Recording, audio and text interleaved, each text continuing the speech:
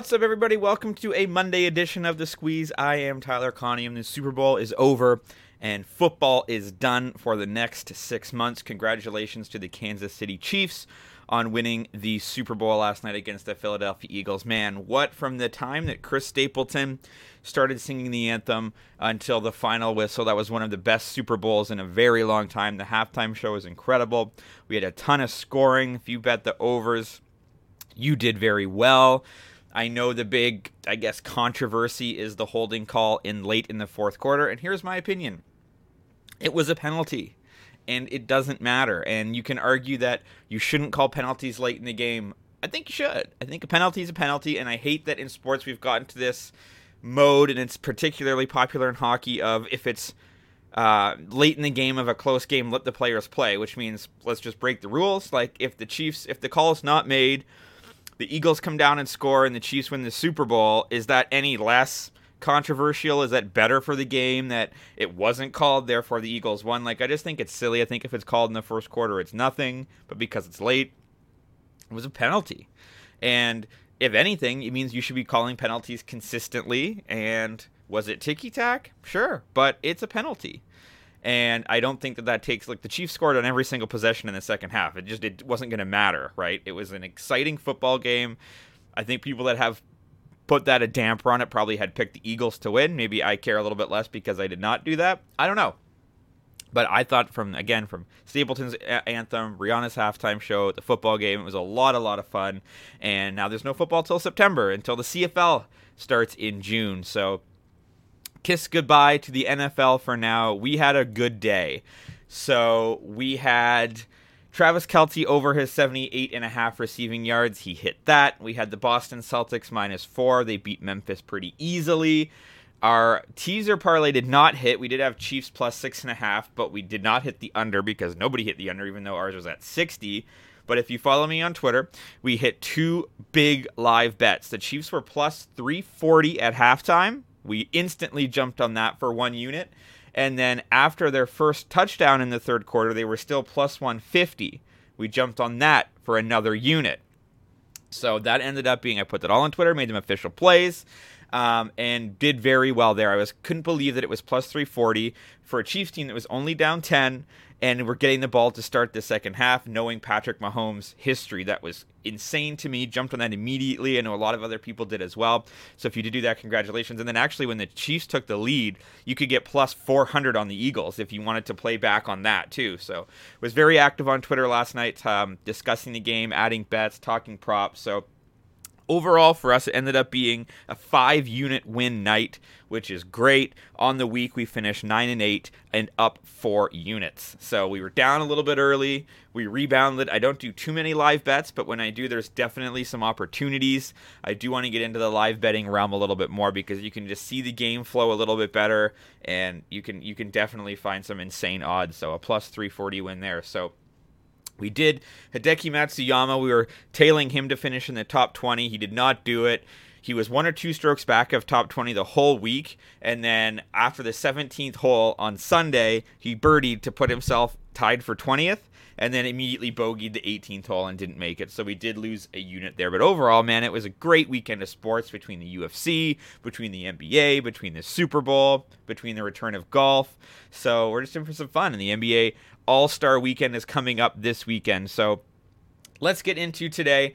As you can see, we've got a hockey play and we've got 2 NBA bets. We're going to start in the NHL with the Buffalo Sabres and the Los Angeles Kings. And you might say, geez, a -144, and are we paying the juice? We are. We're going to put 1.44 units down on the Sabres Kings because the only book, I think FanDuel might have moved it, but you can get an alternate spread. It was the only book that had this total all the way up at 7, and I saw that and said, it's juicy, but I like that.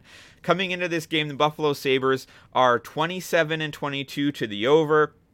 The LA Kings are 29-22 to the over. So you might say, well, these are a couple over teams, and well, why are we betting 7 here? If you look recently, the under is 5-0 in the Sabres' last 5 following a loss of 3 or more goals. Under is 4-0 in their last 4 Monday games. Under is 6-1 in their last 7 versus a team with a winning record. And then you look at the Los Angeles Kings. When they play the Buffalo Sabres, under is 5-0 in their last 5 meetings.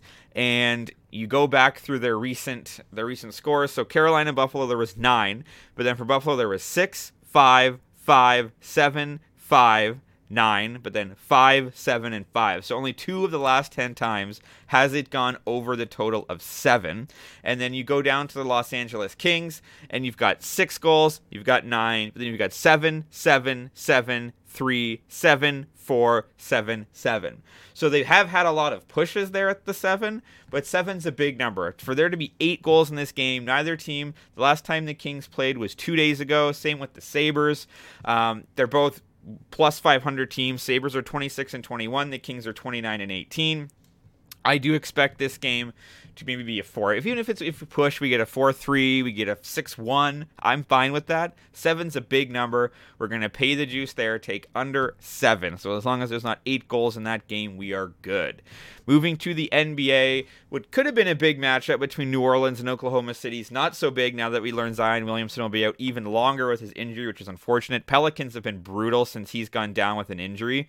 They have lost, 7 of their last 10 basketball games. They're coming off a 118-107 loss to Cleveland, whereas Oklahoma City's played well. They've won 3 of their last 4 games. They are now home off a bit of a road trip where they lost at Golden State, and they beat the Lakers, and they beat Portland at Portland. Pelicans are 1-5 ATS in their last 6 following a loss. They're 1-5 ATS in their last 6 road games. And then you look at Oklahoma City, they're playing a lot of over games. Over is 4-0 in the Thunder's last 4 games, so over is not a bad play either. The Pelicans are 1-4 in their last 5 meetings in Oklahoma City. And then again, you look at the injuries.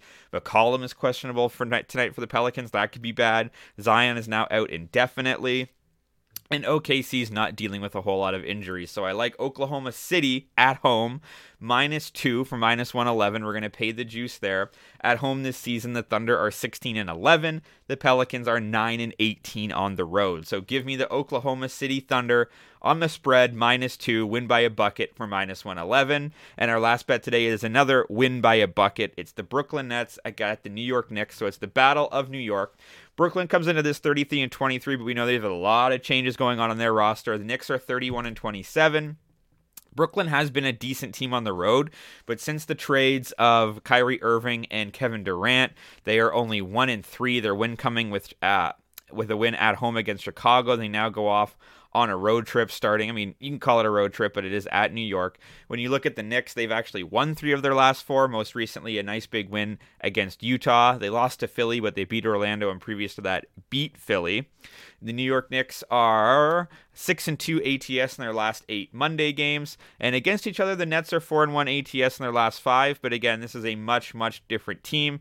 I think the Nets are going to still take a little bit to gel. In their last game against Philly, they only managed to score 98 points.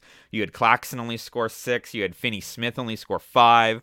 You had Dinwiddie only scored 9. So these guys, like Dinwiddie played he played 31 minutes, shot 2 of 10, had 9 points. Cam Thomas, who blew up recently, only had 18 minutes and scored 14 points. So the Nets are in a bit of a who knows situation. I think the New York Knicks are in a great spot. They're pushing for the playoffs. They're moving up the standings. So until the Nets can get it figured out, I'm going to be fading them a little bit. So I like the New York Knicks there -2. So that is your card for a Monday. Let's run that back. I like the Buffalo Sabres and the Los Angeles Kings to go under 7, -144 at FanDuel.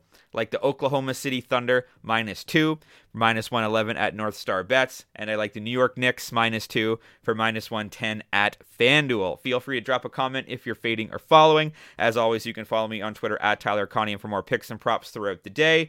TikTok and Instagram for just the picks portions, and audio versions available on Apple Podcasts and on Spotify. The spring is here. Baseball is not too far away. So until then, let's just talk sports.